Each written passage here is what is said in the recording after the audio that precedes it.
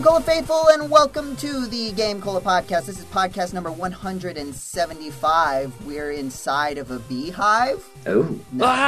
But I am your host and podcast commander, Joseph Martin, joined by...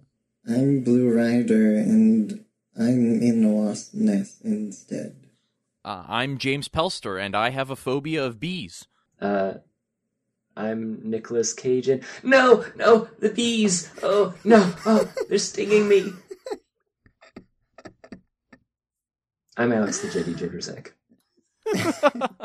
Jeditor in Chief, yeah. Jeditor in Chief. Yeah. Jeditor in Beef. Wait. Oh, Jeditor and Beef? Yeah. Yeah, no, because the F really just ruins it, doesn't it? It was worth a shot. Well. Okay, bees are animals, and animals are like Pokemon. I mean, and you know what else is like Pokemon? You know, pals from Pal World, according to the internet. Yeah, people keep debating on whether it's like Pokemon or not. The thing that I keep seeing in defense of it is that it's not actually like Pokemon. It just has Pokemon-like creatures. Yeah. The video game, you mean? Yeah. Video game. Yeah, I would agree that from everything that I've seen and from talking with Blue, who has actually played this video game, rare on the podcast for someone to be playing the video game that we're talking about in the opening. Yeah. Aside from the fact that there are several animal-like creatures with some cutesy eye faces, and you throw balls at them to add them to your team, there's not a whole lot that is very similar between the two games. Would you say that, Blue? Yeah, that's about right. I mean, like, it's like a Breath of the Wild, I guess. I haven't played much of that, but Pokemon Arceus is supposed to be like that, and less like the other Pokemon games. So Pal World's more like Legends Arceus. And less like other Pokemon games. But like Pal World's genre, as I would call it, would be like craft survival. Yeah. Which I feel like is like, there's different spectrums along like the craft to survival to like adventure. Like, yeah. From what I understand, it's like Ark Survival Evolved if it didn't hate you and wanted you to have at least a little bit of fun. And if dinosaurs were cute. Which is, a lot like Pokemon, actually. This has swarmed up into a very strangely large controversy.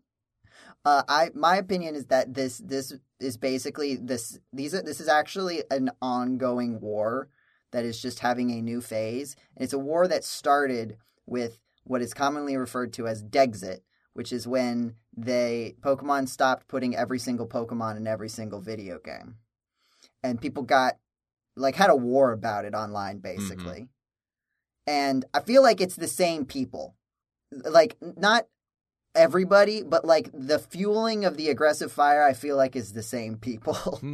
That's an interesting connection. I would not have thought that there would be a connection there, but I guess it's in the sense of, if I'm understanding your meaning right, it's that it's the people who are still upset at Pokemon Company for doing the things, like actively. Are actively upset at Pokemon Company for many, if not all, of the decisions that they're making and the things that they're doing and the products that they're creating, and are like, we could do this better. Here's our Pokemon game that's legally distinct. Like, I would contrast that against like someone who like did not like the direction that Pokemon is going at any point and like stopped playing the video games. And if you asked them, they would have a lot of complaints. But if you didn't talk to them about it, they wouldn't say anything. I see. Whereas active people are like, I don't like Pokemon, and everyone on the internet needs to know. Anti-Pokemon activists. Yes, that is actually a really good way to frame it. And then, because on the other side, there is like Pokemon activists, like people who are like defending. It's like, guys, I also like still enjoy these video games, but also like calm down a little bit, basically, please. This is a little. Yeah. People should generally, I think the Game Cola official PR response is, can we just calm down a little bit, guys? Why you have to be mad? It's just Yeah, why you have to be Why mad? have to be mad? He's only a game. So, like, another element to this is that, like, I feel like there, like, you have, because you basically have people who, like, have played the game and people who haven't played the game. And they've already created their own information bubbles. Because, like, the whole thing is, like, about plagiarism. There's also an element of AI, but as far as I can tell, the only thing about AI is that some people think that they're somehow AI generated, but the only piece of evidence I've seen to that point, aside from, like, look at it, is that one of the main developers used to work for a company that did AI, which is very broad. And I don't know, like, even if it was like he worked at a company that generated AI 3D models, I don't think that would be enough evidence in isolation to really follow that, especially because when you look at these, they don't look like something that was generated.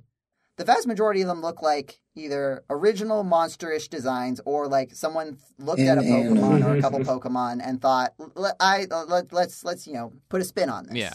And I would say like there's like maybe 100 to 150 of these things, right? I don't know, Blue, if you know the exact 151. I don't think it was 151. I think it's like slightly less than that, but I don't know the number. It's in that ballpark. I would say of those, there's about like 145 range from like purely original to I can see where the inspiration came from. And then there's like 4 or 5 that is like one part of this is clearly lifted directly from a Pokemon. And your tolerance for that varies, but like if you haven't played the game, you're basically seeing those 5 like over and over again. Yeah. Or maybe like 10 because people have different metrics of like what they would consider copying. I'd say there's probably like 5 that I would consider egregious and 10 that I have seen people consider egregious.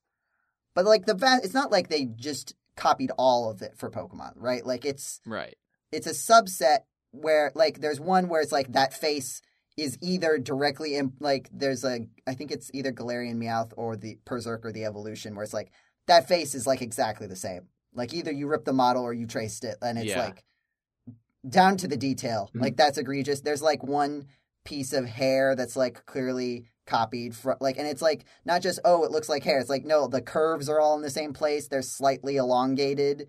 So it's like not a direct model import, but like the structure of it is exactly the same. Like you would not have gotten here if you we're not looking specifically at this model. And I mean, there are elements like that, but again, it's only like 5. So it's not like if you're playing the game, like these elements would not be pervasive to you. You would probably not notice. If I might chime in real quick, I also feel like perhaps the number of Pokemon games and the number of Pokemon, consequently, is also a factor in why people think this looks so derivative. Because I also think that this has just been an argument that has been used against like some of the more recent Pokemon games, like a lot of them. I think going back as far as Gen 6 or Gen 5, people were saying, man, Pokemon's just copying themselves.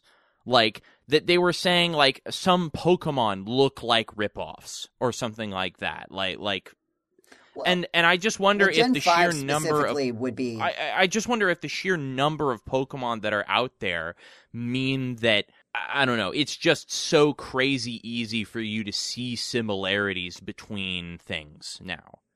Yeah, I would agree with that in principle. I would also just say for like Gen 5, they very did specifically like their goal was we're doing all new Pokemon for this region, and we're like they would explicitly like this is the Zubat of this region is Woobat. Like that was sort of an intentional version of that. Yeah.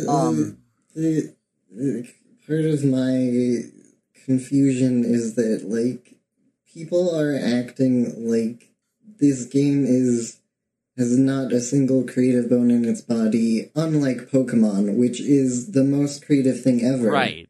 Right, guys? Yeah. Seal is original idea. Yeah. I do absolutely want to do a video, if I ever got the gumption to put it together, where it's like one of those tier lists, but it's both the pals and then the first 151 Pokemon. I would do that and like with you. Design tier list. Yeah, of like because there are a lot of stinkers in Gen 1. There are also a couple stinkers in Pal World, I will say. Sure, but like people just looking at it. acted like the Pokemon's doing ice cream now. It's all gone downhill since the earlier generations. This Pokemon is a literal bag of trash.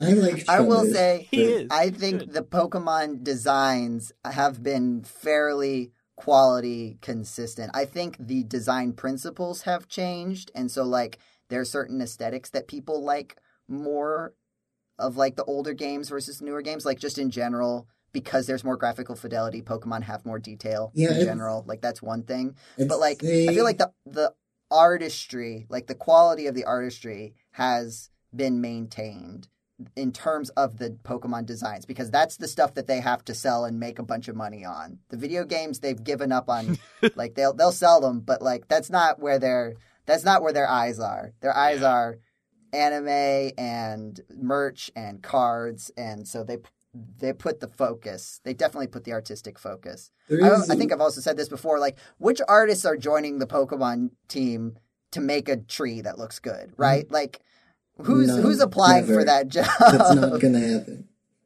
Right? So, but again, like a lot of the Pal World designs, like there are some, especially some, like barring someone coming out and saying like, oh no, they just stole from a bunch of other places that you didn't know about. A lot of the designs are good and original. Like there's definitely creativity there. But there's also an element of like once you find even just like one instance of like pretty direct, if you want to call it plagiarism, you can call it plagiarism. Apparently where the line in plagiarism is drawn in 3D art communities is also like a fairly contentious point, because there's not a clear analog to something like tracing that you have for 2D art. So apparently that's a subset of this controversy that's fueling things, of 3D artists arguing with each other about this concept in general. Once you have one instance of plagiarism, it brings in a focus on similarities that even like would originally have been just considered coincidences, and people just get a lot harder on that. Like I really feel like if there were like if you took out 10 of the most egregious examples, I feel like the conversation would be very different about this. And I'm again because like the next element of this is that like, which was kind of funny. I was reading all these like trying to figure things out about this, and there were all these people saying, well, like if it was plagiarism, then Pokemon would have already sued them and taken their game down. Look at this mod that they took down immediately. Look at this thing. It's like, first of all, the things they're taking down immediately are things that are like calling themselves Pokemon. Yeah, slightly different. It's a little bit easier, a little bit more. Yeah, like it's kind of an open and shut thing, and they're not like actively like. Yeah, like Pal World, it is legally distinct enough that it's very likely that Nintendo would need to like actually genuinely consult and like work with stuff and figure stuff out. Although that being said, I've also seen videos in my recommended feed on YouTube saying, sort of clickbaity things like why Nintendo can't sue Pal World. And I'm like, you don't know.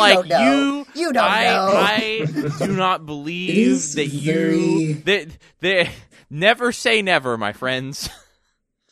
You might be right, but you don't know. Yeah, you don't know that. It is very weird that they, like, have targeted, like, the actual Pokemon mods and stuff, but, like, that they're so slow going on Pal World. If it's as blatantly easy to shut them down as the internet wants me to believe.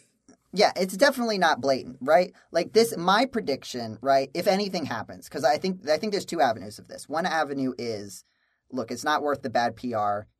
Some people may think Pokemon cares about bad PR. No, they don't. But like, there could be like the effort involved in this is not worth it. We'll just let it be. It's fine. Even if they thought it was plagiarism, they could still say it's not worth the effort. Like that's the thing with like fan art, right? Like a lot of fan art for a lot of companies is technically illegal. Like it's technically copyright infringement, but like the return on investment in pursuing that sort of thing just isn't worth it to companies, and so it's effectively legal because nobody cares. Right. So that's one avenue. I feel like, though, the strongest that you'd actually see would be, like, Nintendo basically saying, hey, look, here's a list of these guys. Make some changes, right? Because none of There's only one that I've seen that is even argued to be like just a full-on copy. The others are like mostly original, and then like one key design element that is complex enough to look very much deliberately like lifted from something. Yeah. Like a fin or a face, and then or a piece a hair model, and just say, look, just change that element on that one, and we're good. I also wonder if something like this has already happened, because something I didn't realize until I was watching some videos about this is that in the trailer there is one PAL that looks like a recolored Luxray. It's like it would be I like remember the that. most. It's not in the game. Yeah, and It's in the code, but it's not in the video game. game. And this is also not like this game it just came out recently, but this game has been in the works for quite some time. I remember hearing news about it as the whole, it's Pokemon but with guns. Yes. Over we a were year talking ago. about this. Yeah. We were talking about actually, it in the Discord. the first trailer dropped before the whole generative AI thing really that's another was good point used about to it. any real extent. So, and a lot of like the main in my playtime, like the main ones I've caught and seen more of are ones that were in the original like poster. Mm-hmm. But it is interesting that one is not in the game, which like either is they like thought like, actually this maybe not is a good idea, or Nintendo said like, hey guys, we saw your trailer. You can keep the trailer up. Can't have that guy. You either have to change him or get rid of him. Too close. And they've already had that conversation. That could eventually lead to, and I don't know how many of the ones that are now considered egregious were in the earlier trailers. I'd have to go back and watch. But like it could be that all of these particularly egregious ones are ones that weren't in the trailers. And so like you could make the argument there that like that's why they weren't brought up earlier. Because I think you could confidently say that in that scenario, right? If Nintendo said, hey, you can't do the Luxray clone, but then didn't say anything about any of the other ones, then you could argue that everything that's in a trailer is clear. Yeah. And so then the question would be, what about stuff that's not in the trailer? But again, I really think that the strongest that you'd get is them saying, like, change the design, like, change these particular elements of these designs. And then it would be up to Palworld to say whether or not they wanted to change it or just get rid of it. Yeah. Because, like, I could certainly see, like, them saying, like, hey, you can keep this Luxray guy, but you've got to change it in some way. And they're just like, the game's not even out. Let's just drop this one. Yeah. Blue, I feel like you've played the video game. The proportion of play the video game to talking about the video game is stacked against you right now. What are some things you would like to say about Palworld? I don't know. It's fun. It's a bunch of other games squished together and not done poorly, which, I don't know, people say is really lazy, but, like, it could very easily have been complete garbage, and it's not. Mm-hmm. And, like, it feels like a lot of people believe that, like, there was no passion or heart that went into it, and that just really isn't true at all. And I don't know. I think that the trailer did a good, like, it was a double-edged sword in that it was a very clear pitch, great hype generator, a way to get shared around so that everybody knew about this game. But also, like, sort of implied a lack of care and sincerity that isn't actually reflected in the game. When you play, it's like it's very surprisingly earnest. Like, you'd expect it to go all in and be like, look at how we're Pokemon but dark. Look at how edgy we are. But it's like not at all. Well, a little bit, but in a sincere way. Like, it doesn't.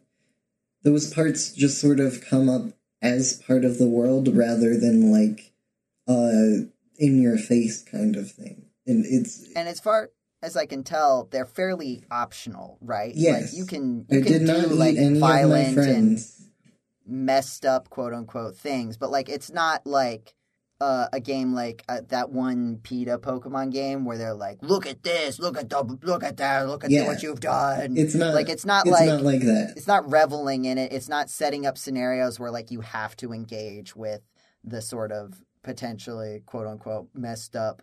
I'm a real messed up guy. Kind of vibe, right? It's just an option, right? Yeah. And so, like, yeah, I think you put it well, right? It's surprisingly earnest, but the problem is that the trailer was good at like creating something shareable, but also suggested a lack of earnestness that I think people are assuming without having played the video game, and that's sort of coloring the idea. Again, like especially with like obviously, like I think that's even why like you see these claims of AI, because I think people associate that not with like a logical sort of thing, but like an emotional thing of like this idea of devaluing the earnestness of art, right? Like in a lot of ways, just a straight up AI generated image is about as least earnest an artistic thing as you can get in some metrics. And so like there's a conflation with a lack of earnestness and this weird AI art culture that I think got tied up and like unpredictable for Palworld, right? Like again, like you said, like the conceit of this game was well before that vibe was even present. And so I think there's a bit of a reactionary aspect to that in when you think about it's easy to get riled up about subjects like AI and plagiarism, even if they're unearned from the game in some respects, because it's such a hot topic for a lot of people, especially in creative spaces. Yeah. I think there's also a little bit of good old-fashioned jealousy, right? You see a game that doesn't have a lot of polish in certain aspects. It's early access or early release or beta or whatever, some variation of that. And people have like, well, why didn't my early action, that's college, early access game, you know, didn't get attention. It just like there's an like anything indie that's popular, like even the good indie games, like there's an element of luck of like getting noticed in the first place, right? There's universes where like these things just didn't get shared, or it didn't make it to the right person's YouTube feed, and things get very different, right? Like there are a lot of things about indie video games where it's like not about how good your game is all the time. I think that seeds a lot of opportunity to be kind of upset when something gets somewhere and it feels like it wasn't earned. That's definitely like an element of the discussion that you see. And then there's also the other side too of like people are just like, ha, look at big video game company. I like small video game company game better than big video game company game. Therefore, I am better person because I don't like big company. I like small company. Yep. Except in this situation, somehow the big company is the morally correct one. Yeah. And it's weird. And then we actively incite and message the big company, which is known for taking down fan projects, and say, hey, please take this down. That's just, I still find it ridiculous that Nintendo, for those who don't know, had to put out a statement saying, we have received numerous reports about this game, Palworld. We are looking into They didn't mention the actual game, I will say. They didn't? Okay. But like, everybody knows. Everybody knows. Yeah, but basically... But just to be clear, they did not make a call-out post on their Twitter.com. Yeah, but they basically had to say, yes, we know that this game exists. Stop messaging us about it, because clearly people, like, I don't know. It sounds to me like people were... I also wonder if you were saying that there's, like, just some old-fashioned jealousy of, well, why didn't, I'm upset at this indie game because my indie game didn't do well. But I also feel like... I would say, like an indie game that I like. Right, yeah, the indie game that I like. Yeah. Not necessarily on, like, a developer's part, but on a fan's part. Mm-hmm. But, like... in that it's kind of, there's just this negative feedback loop of people saying, oh, look at this game that's doing things better than Pokemon, and then there's a bunch of people who are upset at those people being all, kind of, look at my game that I like that does something better than this game that you enjoy, and so they go, aha, I'm going to try and destroy this thing that you enjoy. And so it just turns into a big awful, just negative feedback loop where everyone wants to take away things that other people enjoy. I will say 2 points, because I agree about the emails, James, but also, as soon as Pokemon releases a new game with new Pokemon, you know absolutely that people, like, the Pal World stans are going to be like, oh, look at this Pokemon. It looks like a Power World Pokemon. It's plagiarism. Pokemon's ripping It's off plagiarism. Power World. And the first people are going to be doing that as like a joke. They're going to be like, I remember when you got like made a big deal out of this. Yeah. And then there's going to be people who like see those tweets, see those YouTube videos, see those jokes, and are like take it 100% literally and seriously, and get super upset. Like, look, Pokemon plagiarized, and you don't even care. You don't even care. Yeah, it's just as tenuous as a thing. Yeah. And we're gonna again, as soon as Gen 10 comes out, we're gonna rehash this whole thing. I bet you we are. And then I can't wait for Power World to put out an official statement. We have been aware of numerous reports of this game by a certain company that appears to have creatures similar to ours. I don't think that. No, I don't honestly believe that would happen. But if it did, it would be hilarious. Funny. It would be very funny. I would appreciate it if they did that, right? Like that would be like a fun. That would be funny. I think it would be very difficult for them to pull off with, like, it would have to clearly be a joke. And I don't know if it would, like, since it's a company, that there is some legal weight behind that. Like, you could get into, like, Yeah, you could, and it could also just be very much, like, taken the wrong way. It's like, you would have to word that very, very carefully, and even then, you're right, there could be some ramifications. It's probably not worth it, but it's funny to think about. Yeah. It's a little bit, yeah. Okay. I think that's... I guess just don't plagiarize. Hire character designers. But also calm down a little bit. Yes. That's agreed. Good. That's enough palling around for this podcast. Now we're all enemies. Yay. And we're going to talk about what Game Cola superfan Lotad suggested in the Discord. I remember that. Which is, like, I don't know if I quite got, like, I know the vibe that Lotad is talking about. Here, let me read it. That's a thing that people do. You're allowed to read this sort of thing on a podcast without it being like... We just can't look stuff up on the internet. Yes. But you can read stuff that fans say. Games with updated releases. Kirby's Extra Epic Yarn, Mario 3D World plus Bowser Fury, etc. The recent announcement of that Sonic Generations release got me thinking about that. What Lotad is talking about is there's like a Sonic Generations X Shadow thing where there's like a Shadow the Hedgehog element to a Sonic Generations. I didn't know if it was a straight up remake or if it was like a sort of sequel. It looks like a remake to me, which is weird. With like an extra Shadow campaign. Yeah, like more like like honestly not a remake, but yeah, like an expanded re-release, because like I don't even know if it could be qualified as a remake at this point, because it's still a relatively new game. Wasn't that like 2015 or something? I mean, that's almost a decade ago. Oh gosh. So. No, it's got to be earlier than yeah, that. Wait. This is a Nintendo. Oh, this is a Nintendo oh Wii no. game. Oh no. So oh game. no, I'm having an existential crisis. It was a late Wii game. So, like, but it's got to be, like, 2010, 2011, I feel like. I thought Maybe Sonic 2011. Generations was a Wii U game. Yeah. No, I'm pretty sure it was a Wii game. It may have come out on Wii I'm U, sorry, but Joe. I'm looking stuff up on Wikipedia on the podcast. Just don't read it out loud, but you can look up when this video game came out because it's relevant. Oh, Don't no, read it is. It's anything else. 2011. Ha! Got it. Nailed it. What? Nailed it. My life is a lie. It was that long ago. What? How is the game? How has it been out for that long? So, it is interesting though, because this is, it's kind of funny that as hardware has been, like, improvements to video game hardware has becoming more and more like diminishing returns, right? Like the difference between an NES and an SNES game is wild.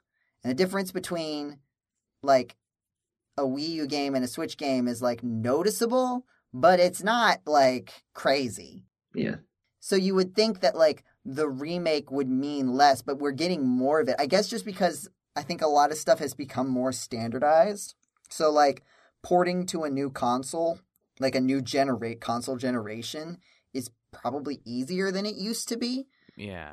I mean, I think there is just a monetary aspect of like how many people are going to go buy a Wii game and play it on a Wii, but they will play the same game if you sold it to them on a Switch. Right. No, that it makes financial sense, but like the question is like why they only like surely people would have figured that out earlier, right? And like we did have it to an extent, right? Like you have Super Mario All-Stars, right? Like which is kind of an early version of this, I would say. Yeah. Yeah, and I think you're right, is that a lot of stuff would have had to have been like rewritten just completely from scratch and like all of the graphics completely reformatted, which is basically what happened with Super Mario All-Stars. Actually, here's the funny thing about that. I don't mean to derail you, but that in particular topic, my understanding is that the Super Nintendo actually has a processor that is backwards compatible with the NES, so a significant chunk of the original code could be completely reused for Super Mario All-Stars, specifically. So, actually, that's interesting that you say that because I was surprised to find out, I don't know if you remember, I was talking about, I was replaying Metal Slayer Glory, and the weird thing about the Super Nintendo remake is that it's just the NES game. Yeah. And so I'm wondering if you're right, because I was like surprised that it was like literally exactly the same. Yeah. And sorry, go ahead there. I just have a point after that to tack on. Yeah, no. Just that like you're correct. I would not be surprised to find out that there was some kind of emulator built in within. But then I would think you would see more NES games ported to the SNES, right? Yeah. That's the question, right? That's actually what I was going to talk about, is that there is a ROM hacker who goes by the username Infidelity, who has been for the last couple years porting NES games to the Super NES. And his most popular work at this point is the original Metroid being ported to SNES, because whereas most of his previous works were just straight ports on basically unchanged, although the main things he had to rewrite were the audio stuff, because the Super Nintendo has a very, very different audio engine. And of course the graphics are also different, but a lot of the code, for the most part, there needs to be some changes, but a lot of the code can kind of be reused. And so for the Super Nintendo port of Metroid, he actually added an in-game map and status screen and other interesting features using some of the power of the Super Nintendo. Like I think they may use a Mode 7 for the map or something like that. Interesting. So no, I guess I do think there's a bit of it like what Joe was saying. Well, the deal with like porting an old game, you kind of get to that point of like, what was it that the guy said? What, you guys don't have phones? Yeah. Or any of the commentary about like, what was it? That it wouldn't be like PS3 compatible or something. Like that they wouldn't be backwards compatible because who would want to play like a PS4 game, right? Yeah. And it's like, those are still recent games or whatever. I don't remember which era it was that somebody said that, but like back then I think that was actually a bigger deal. And like in a way it makes sense, is like going from the Nintendo to the Super Nintendo, who would want to play a Nintendo game, right? Other than me. Yeah. Yeah. But then even like, if we're talking kind of mid to late 2000s or early to mid 2010s, they were still making some games with ports for the PlayStation 2. Because the PlayStation 2 was just that popular. And in some cases, the PlayStation 2 version was just a completely different game, because the power difference between those generations of console was so great that they literally couldn't fit the game onto PlayStation 2 hardware, and they just had to make something that was kind of sort of the same. I remember a little bit, actually, Sonic Unleashed on the Wii was a very different game than Sonic Unleashed on the PS3 and Xbox 360 for that same reason, I believe. Yeah, there was, I mean, even like for games in the same console generation, like Nintendo 64, PlayStation era, like I feel like that was another era where there were like very significant differences. Whereas like once you got into like GameCube, PS2, Xbox era, cross-platform ports were a lot more standardized. Yeah. And it was easier. I wonder if it's just like it's always been a good idea and it's just taken like various different events to like build up the infrastructure in the main three players. Or at least, like you said, like with the PS2, like everybody had a PS2. It was the best-selling console of all time in its time and for a while after that. Yeah. And so, like, when you got the PS3, it's like, well, there's still a lot of people at PS2, so it's worth it.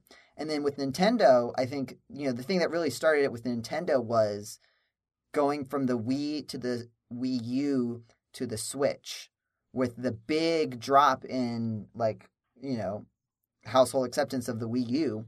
Yeah. There were a lot of games that like people on the Wii U just like didn't play. And they're like having that gap there gave an excuse. I mean, like the best selling Nintendo Switch game is still Mario Kart 8 Deluxe, which is exactly this thing that Lotad is talking about. This game that's just like old game with extra content, and it's a Wii U game. Yeah. And so I think it could just be like this has always been a good idea, but it's taken certain events for this sort of the issue has been that like getting the systems in place to like facilitate that. Ooh.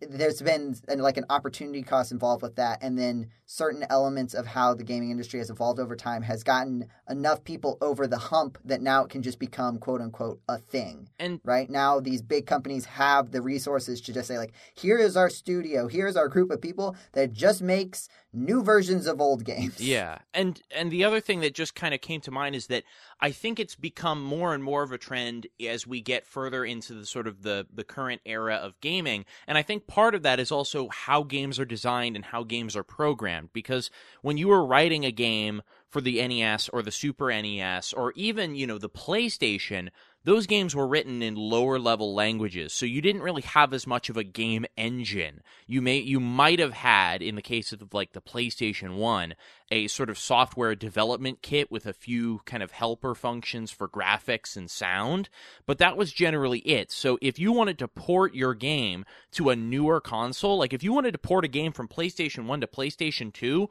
you basically had to rewrite the whole thing from scratch. And there were exceptions, like from NES to Super NES, but if you wanted to port your game from Super NES to PlayStation, and I know that there were some games, I think, that were sold both on PlayStation and Super Nintendo, like some of the Shin Megami Tensei games were like that. I think there were a couple other JRPGs that were like that. Yeah, there's like Final Fantasy and Chrono Trigger came out as re-releases. Yeah, and I think the Mega Man X3 was on PlayStation 1 and Super Nintendo as well. And so many of those, like those were, my understanding is that those would have to be complete rewrites from scratch. And now in sort of the more modern era, 2000s and onward, especially 2010s and onward, we now have higher level coding languages that we're writing in, or game engines that we're building on top of, which even if they require work, don't necessarily require you to rewrite the entire foundation from scratch.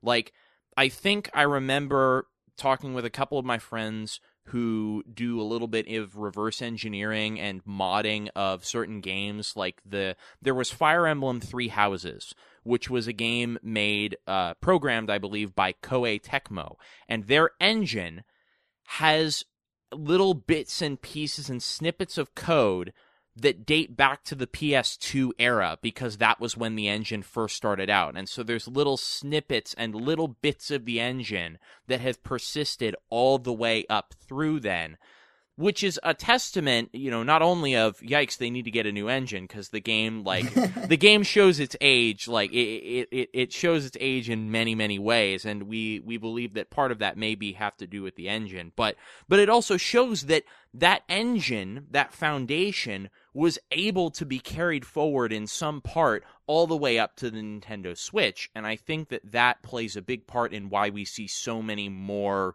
reboots or re-releases or remakes of games from that time period that are kind of like that. Like this Sonic Generations, I wouldn't be surprised if they still used the same foundation code base and then just upgraded it all and, did some work on top of that. I do think we are also entering an era of game companies being held back by their legacy engines. Yes. Into a point where it's like it's really becoming like make or break. Like I feel like that's been a big thing with Bethesda, right? Mm-hmm. Like there's been a lot of conversations like you're still using this same you're still using the thing you used to make Skyrim. Yeah. And Skyrim was cool, but like video games need to be able to do a lot more things now. Yep. And like I've worked in big projects with big legacy code. I totally get the like, hey, we need to change this thing that we established like at the beginning of the company, and that we're still doing just because that's how we started it. And it's like, yeah, we all agree, but like that's a lot of work. No one wants to do it. Yeah, no one. It's a lot of work. I'm doing something like that in a hobbyist project. It's a plugin for a space flight simulator, and some of this project dates back to 2003, and so some of that code has changed hands a dozen times, and some of it is very clearly still the original code that was written in the early 2000s, and it's terrifying.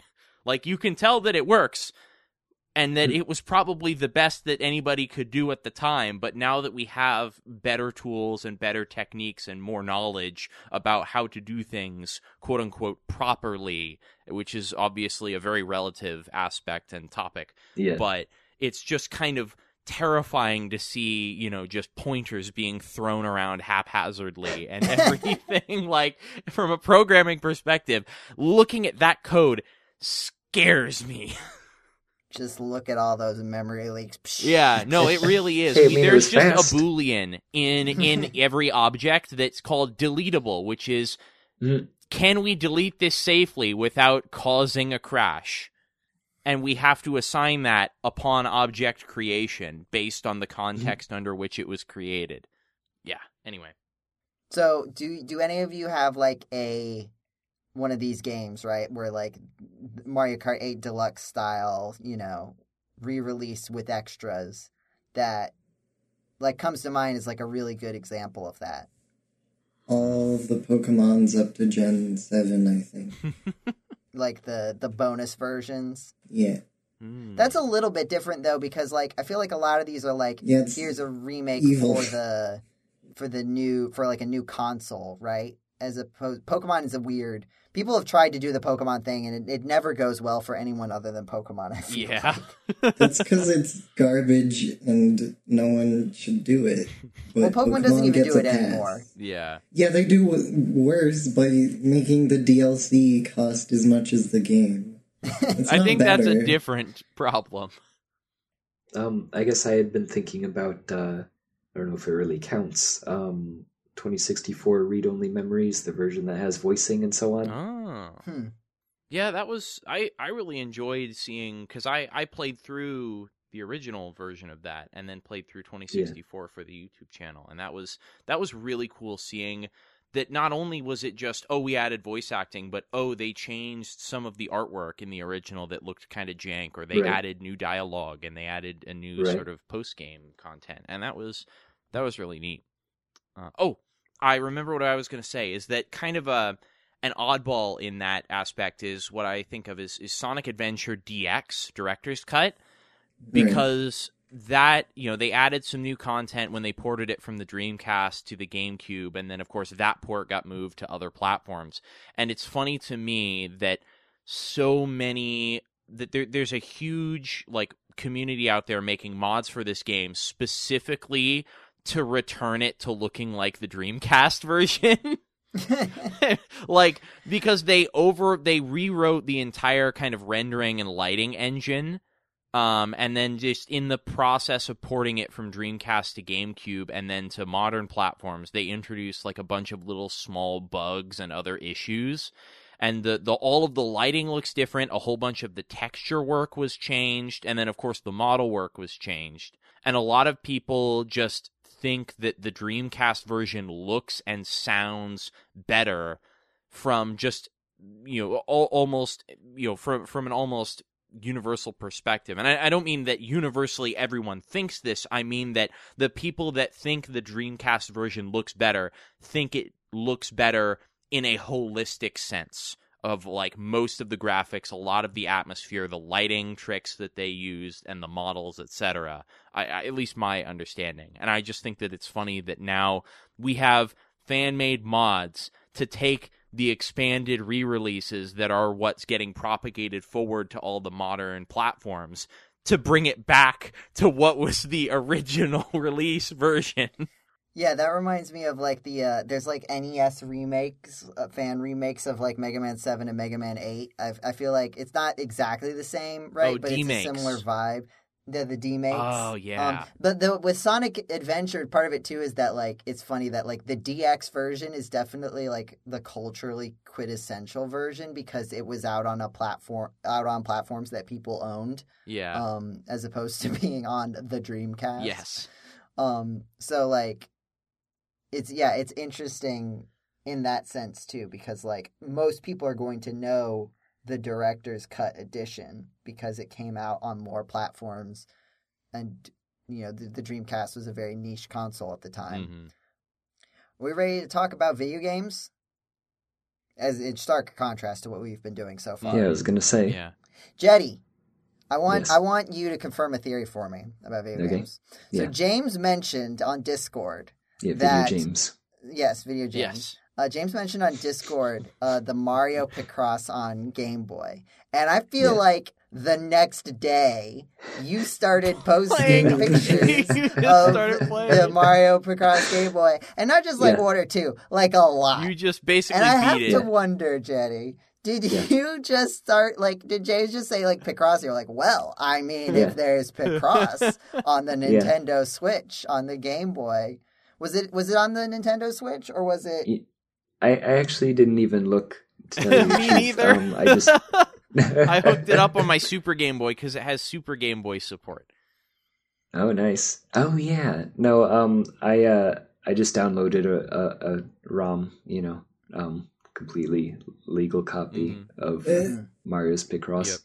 Yep. It is Yeah. funny. Yeah, like I did just go and beat it in like I beat all of the I started with the normal Picross levels, and I beat them in about 2 days. And then I talked to everybody about it, and they were like, well, what about the easy Picross? And so I went back and I beat all of those in a day. I kind of brought it up because I had figured that if you and Joe on the Family Game Mornings were doing Mario Super Picross, I naturally just thought that, oh, of course, they must have started out by doing the Game Boy one, and then they moved on to Super Picross, because it seems like that's just generally more advanced. Yeah. Well, I mean, what started it for Family Game Morning was that you could do the multiplayer Picross. Right. Yeah. Which was just such a funny concept. And I think it was Yeah. good for those few streams. And then, like, at the very end of the last stream, it had gotten to the point where the Picross boards were hard enough that we just couldn't talk and do it at the same time. Yeah, I still don't know how you guys are so good at that. I can't believe it. I just sit and play Picross all day. Like I just went like the original game has 300 puzzles. Wow. And I've played that one twice. So like I don't know if you noticed my screenshot of the wow, great job, it's an L. That out of the 30 minutes that they gave me, I used 4 seconds. Yeah. Well, I mean, it was an L, Jetty. Yeah, but there's a no point where puzzle like there. there's a point where I just like know instantly. Okay, 5 blocks. That's just straight down.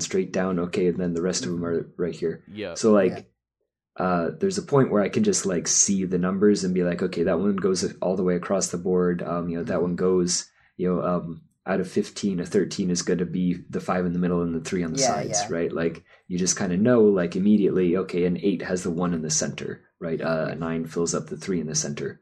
You just kind of get those rules, and it's like, okay, bloop, bloop, bloop, bloop, and then okay, well, in the verticals, this is going to be the 1, 2, 3. Well, that clears that line, and then that means that this 7 that I couldn't do anything with before, I've blocked off these 2, and that means that I can, fill in 2 blocks over there. Like, I've got the rules down so well that I feel like you and I were on the same Picross level when we did those live streams, like in terms of our techniques. But I feel like because you were showing me some ones where you're like, I think this is like impossible, and then later in your second playthrough, you're like, oh no, I figured it out, and I'm like, I didn't. So I think you may have gotten because like at a certain point with it, you get to like that, that like.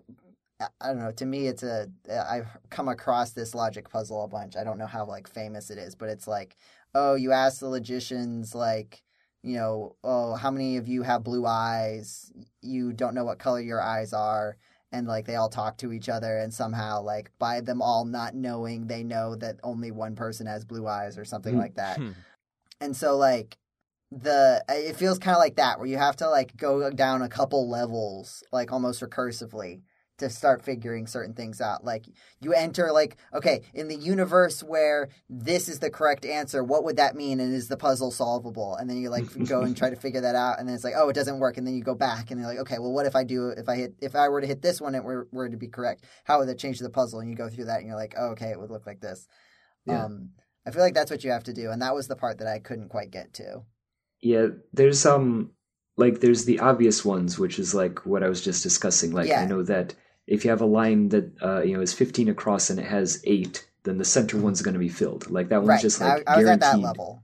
Yeah, and the level above that I finally got to is that it only works for very specific things where like if any of the border edges have like 6 or more, right?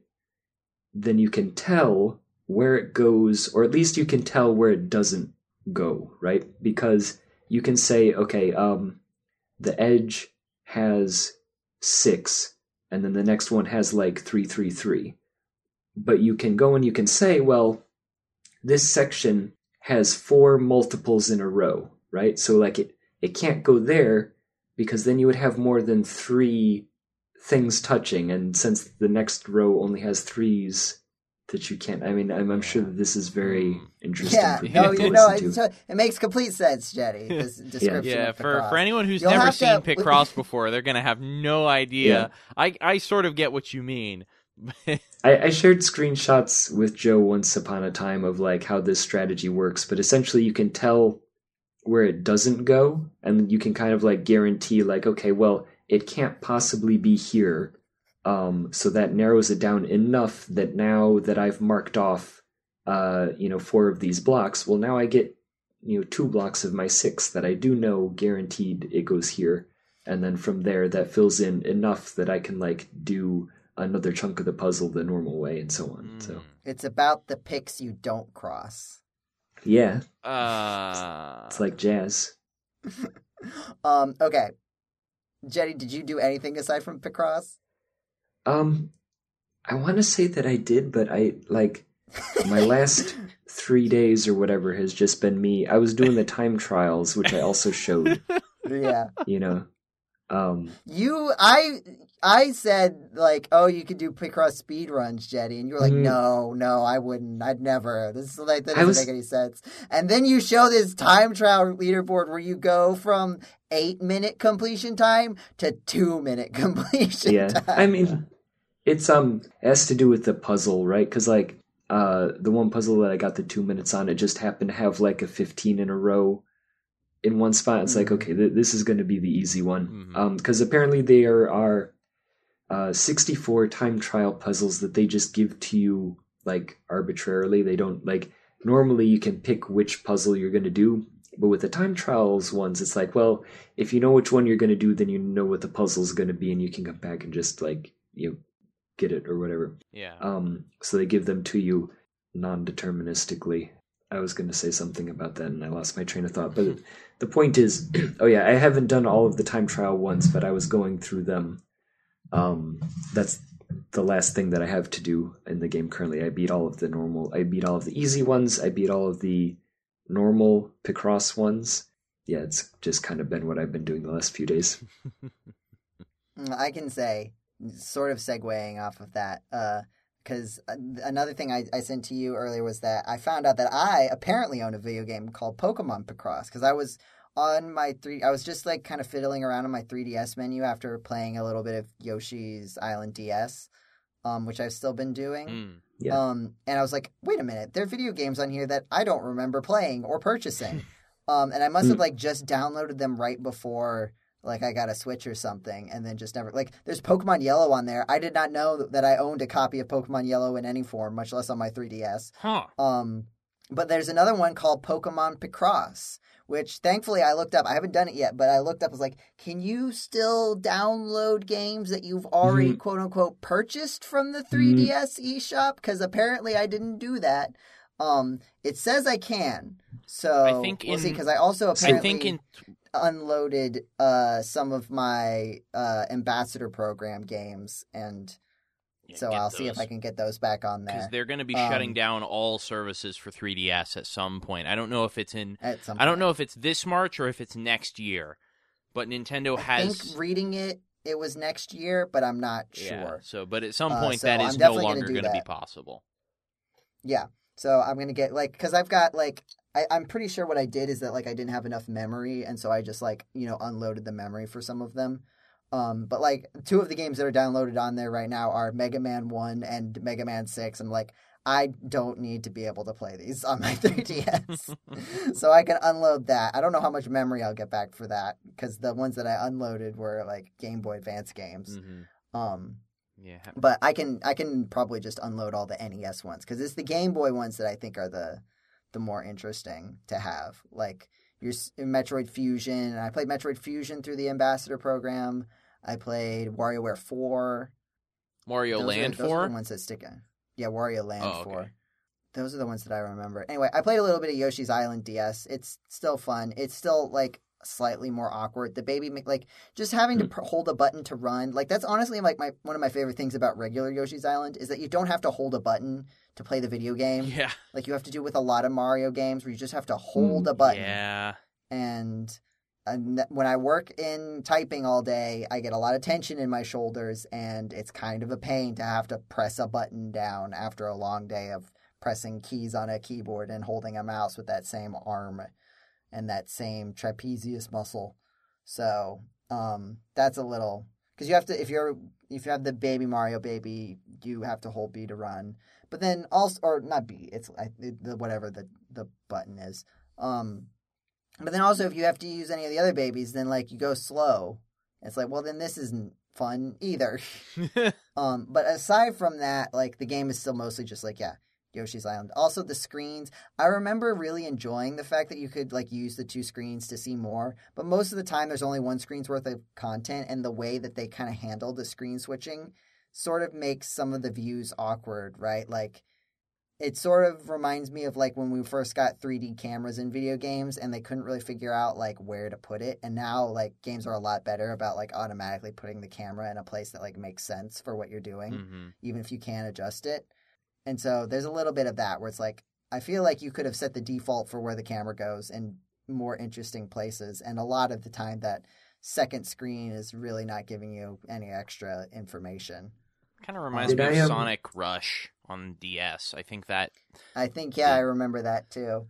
Did I share the thing that was like, what if the original Mario Kart had the Resident Evil static I've seen that. cameras? I've seen that. I love it because I love... You did not share it. Put it in the Discord. I love that. We'll use it to advertise people to go to the Discord. Yeah, go to the Discord to see this. I love it, and I like from a sense of, oh, that's amazing that somebody could do that, and I love that aesthetic from the Resident Evil games, but also I had a hard enough time playing that for the 2022 TAC, or was it 2022 or 2023? I can't remember. But the most recent TAC live stream, and I had a heck of a fun time playing Super Mario Kart, but good grief, going around turns in that game is already hard enough with a camera that stays behind you. Yeah. Did people think that the original Mario Kart was that like revolutionary to them? Or did it really take until Mario Kart 64 for them to kind of like nail it? Because I feel like Mario Kart 64 feels like what the first Mario Kart game should feel like. Yeah. And Mario Kart on the SNES feels like a prototype, It like a beta prototype Yeah. of Mario Kart. It kind of does to me, but I also didn't grow up with it, so Yeah, no, I already posted this, Joe. Oh, okay. I missed it then. Well, you can find it. Go to the Game Cola Discord. You can find it and see for yourself. Yeah, it's Definitely in the don't off-topic just try channel. to look up it.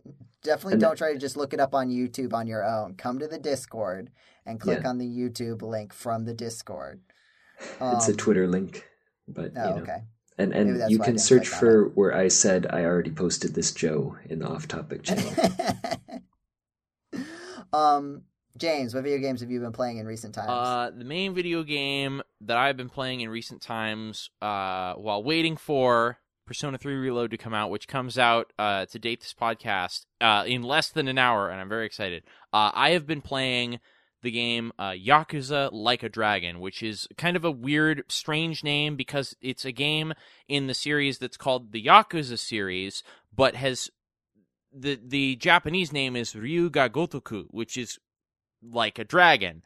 And so this is the 7th game in that series, and they decided that for this game, because it was kind of a reboot of the series in sort of a way, that they were going to call it Yakuza Like a Dragon. So they've taken the literal translation of the Japanese name, well, not literal translation, but the translation of the Japanese name, and the Western name, and just stuck them together and completely eliminated the 7.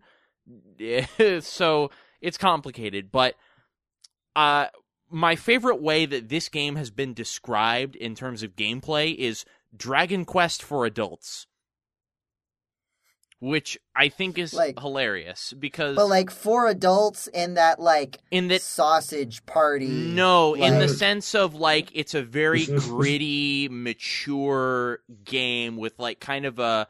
Which is simultaneously... So the Yakuza series is known for having really intense, deep, gritty storylines, and also being interspersed with completely goofball, wacky, nonsensical, hilarious side content. And it's this weird kind of balance that doesn't make any sense working, but that it kind of does, and it's amazing. And when we say Dragon Quest, we literally mean actual Dragon Quest, because they got permission from Square to use the Dragon Quest name. Like, they name-drop Dragon Quest because the main character of this game, who's a brand new character, the previous Yakuza games have all followed the story of a character whose name is Kazuma Kiryu. This new character, his name is Ichiban Kasuga, and he is, in-universe, a massive Dragon Quest fan, to the point that the in-game battle system has gone from the series' staple battle system of 3D brawler beat-em-up to turn-based RPG. All because... That's good, they're moving forward. Yeah. So, all because the main character is a huge take that, fan Pal of Dragon World. Quest. JRPGs are the best way to make a video game. None of this survival crap. Yeah. Go back to my turns and base. So, it's a really good game. Like, again, the story is very, very in-depth. It's very gritty. It's very kind of... It's a really good story. Fantastic writing. I would personally recommend to play the Japanese dub, because the producers and even the localizers have said this is the first game in the series since the very original game to have an English dub at all, because the series producers kind of said that they wanted playing this game to be a bit like watching a foreign movie. And that is kind of the experience that you get, and it lends some authenticity to it to hear it in the original language, I think. But this game does have a pretty darn good English dub, and so you can listen to it however you like. But I really like the Japanese dubs for these games, because I just feel like they're very entrenched in Japan and Japanese culture and everything. But they're really good games. They're very violent, of course, and very gritty. So you need to be prepared for that. So if that's not your kind of game, then maybe it's not for you. But the stories are very, very, very good, and the gameplay is fun. It's really, really goofy. Like, for example, you're when you start out in the game, you've basically been robbed of all your stuff, your possessions, your money, and so you start out living in a homeless encampment in Yokohama, Japan, and the starting enemies that you fight are just like random, thugs on the street, but occasionally they're like, aggressive homeless people. And for example, all of the enemies have goofy names, kind of like they do in Dragon Quest, such as one of my favorite names, the Hungry Hungry Homeless, which is, again, I want to reiterate that, like, this game actually does, like, that sounds like it's making light of, homelessness and stuff, and I would like to just, with that name, the game actually has a very interesting and nuanced take on a lot of societal problems in Japan, actually, and it has a really... It deals with a lot of delicate subjects in very interesting ways, and I think very respectful ways. So while I do, like, some of the things poke fun at that is one enemy out of hundreds. They all have goofy names, and that's the first one that comes out to me because, Hungry Hungry Hippos is a game that I played a lot as a child. So don't let that, maybe that colors people's perspective on what kind of things they're doing, but, like, there's... all sorts of really, really funny enemy names. So anyway, but that's the game I've been playing, and I just beat it, and it was very good. Nice. Blue, have you been playing anything other than Power World?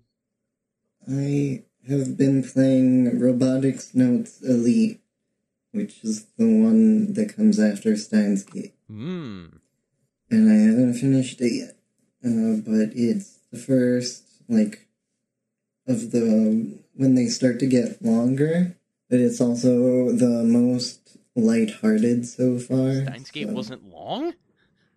What? Steins Gate wasn't... You said that's one of the first one that starts to get longer. You mean Steins Gate wasn't long? No, that's one of the shorter ones in the series, apparently. I haven't actually finished that game yet, but I felt like that game maybe it was just the pacing. That game felt like it was taking forever. The pacing is a little weird. Yeah, maybe.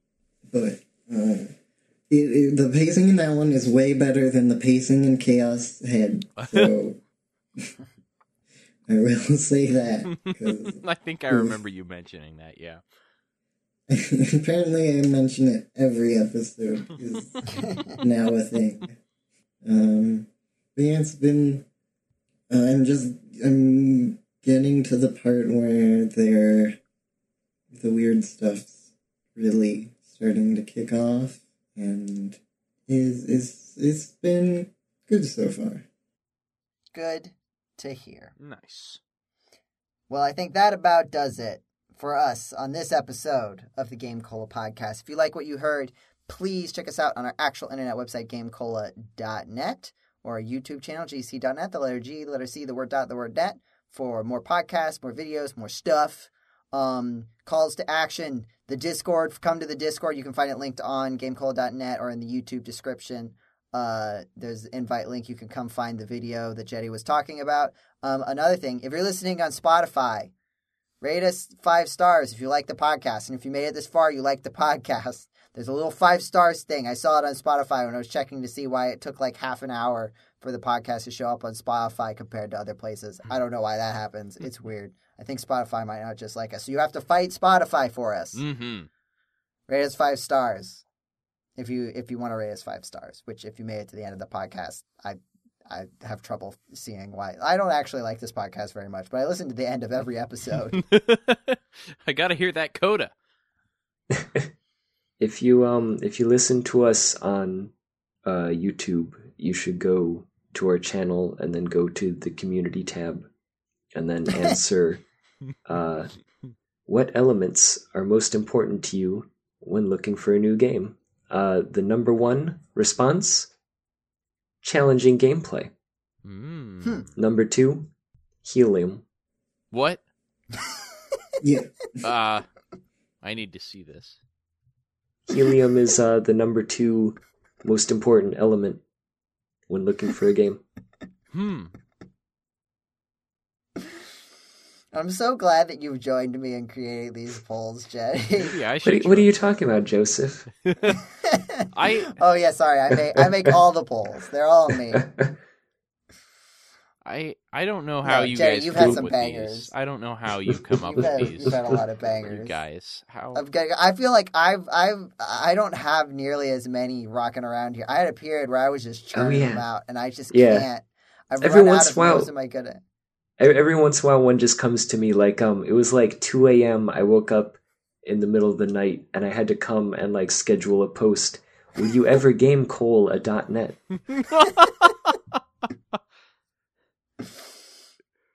You asked that as if I haven't actually already. affects our channel. I don't know if these community polls actually affect our channel in any way, but they are a very fun aspect of having a YouTube channel. Yeah. It is interesting because, like, Are Your Parents Gamers?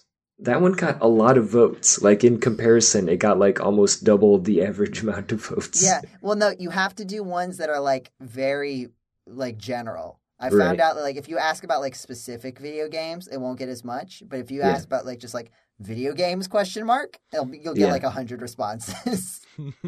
My favorite is when, like, I add an option that's, like, who are you and why are you on my homepage feed? And it gets, like, 60% of the votes. Yeah. Yeah.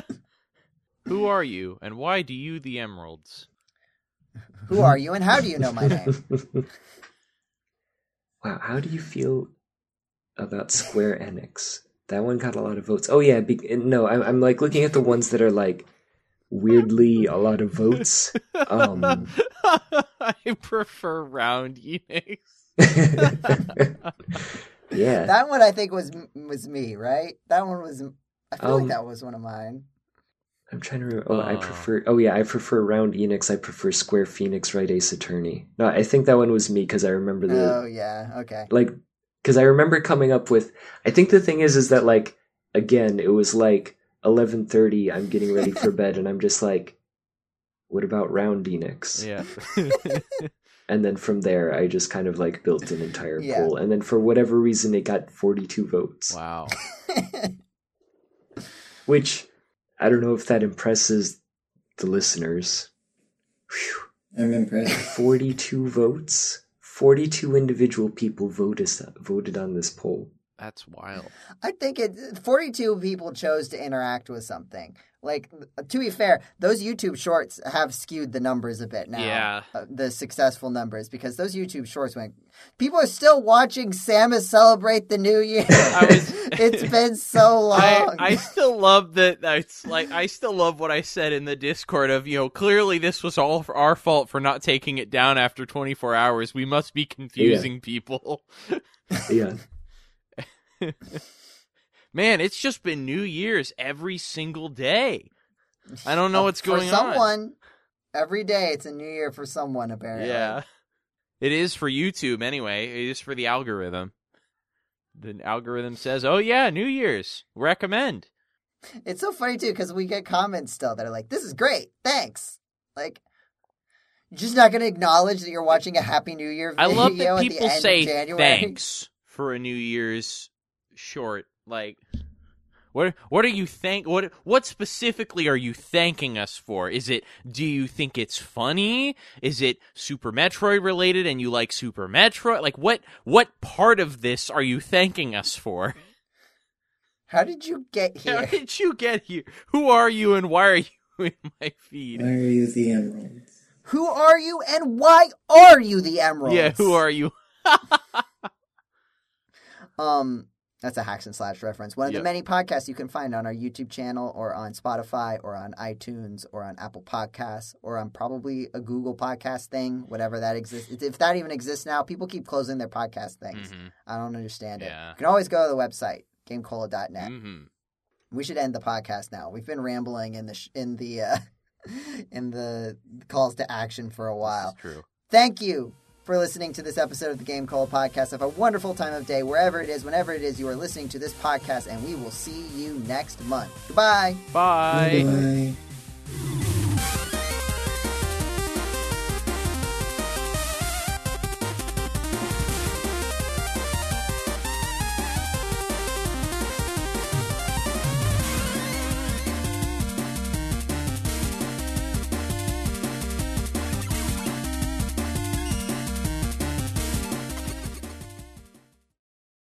JD, I heard you turn on your microphone, so you Yes. had something to say. No, I think I was going to make a joke, but now the time's passed. Oh, Dang no, and I Yeah. called you out. So No, now it's everybody all knows. Oh no!